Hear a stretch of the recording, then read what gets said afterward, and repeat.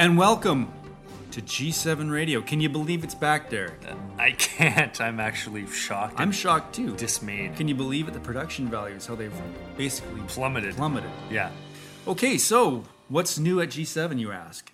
Nothing. There's nothing new. We've literally, since we last spoke to you in August of 2006, we've literally just been sitting here surfing the net. The new format includes us reading headlines from the news.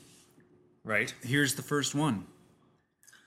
This is from CNN.com. Reputable news source. International news source.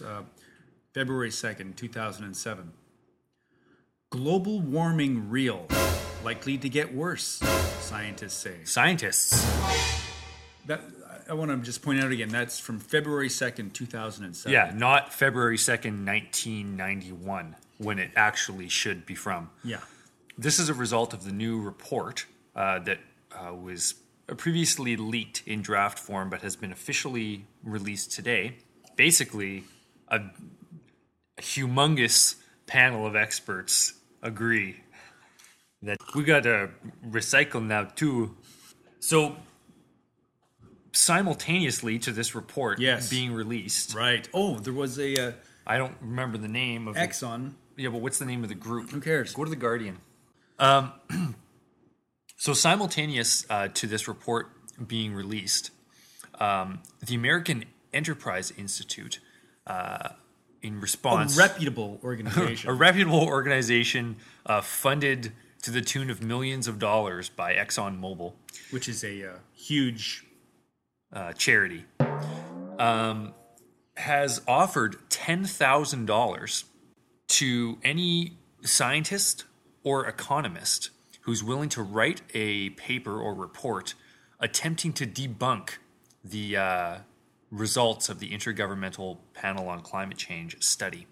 And there was one person actually did respond to the challenge, and we have him on the line right now. Frank. Hello.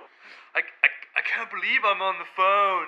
Well, you're on the phone, Frank. So, Frank, you've... It's so good to be here on G7 Radio. I can't believe it. So, Frank, you've... I'm a big fan of yours, Chris. Big fan. I don't really like all of your lyrics, but I really like your music. It rocks. I'd like to mosh in the slam dance pit to it. You've written a paper that claims to undermine the report recently released by the IPCC, which claims that global warming is in fact real. Yes. Do you have my check? No, we're not from Exxon. Oh, I'm sorry. Well, listen here, see? You got these guys, and they're saying, okay, sure, the glaciers, they're melting, alright, that's great, but on the other hand, it's fucking freezing outside. Like, seriously, I almost froze my dick off walking home the other day from work. And so there's that whole thing, and you know, I think we don't really know these things, you know, until you've really understood the research, and my research says this is a load of bollocks. Okay, well, thanks for coming on the show today, Frank. Oh, I appreciate it. Now, when exactly will I receive my check? I'm a little tied up for rent this month. Maybe you could send it Global Express mail. Well, Frank, like I said before, we're actually not ExxonMobil. Right. Why are you calling me again? Listen, I have to go. I've got a bird in the shower. A bird, mate. A hussy. Yeah.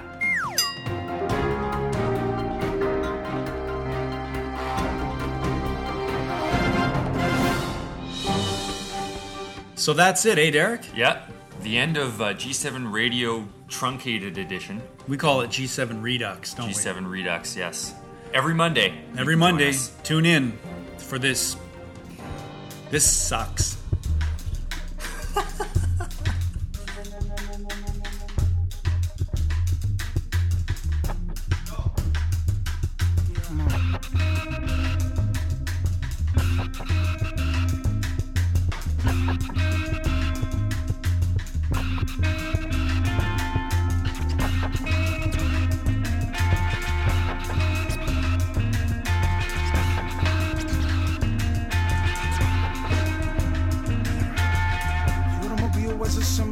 freedom, and then the people multiplied by 3, then by 3. Every family wanted 3 cars, and the freeways into the city became clogged. Where do you start? They chopping down trees in the parks for the parkways for the cars. Car exhaust toxins, and I drop from disease. But gasoline still feeds the economy, suck heartily, as if from the artery of Satan.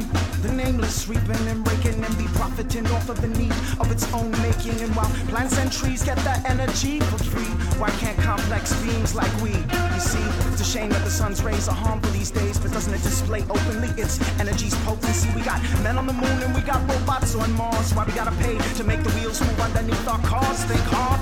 The original diesel engine was invented to run off of a blend that was made from vegetables. This wasn't capital intensive, hard to control. The barons of oil production worried they would lose hold if energy could be grown as crops upon farmers' plots. Then who controls the profit that was to be gotten?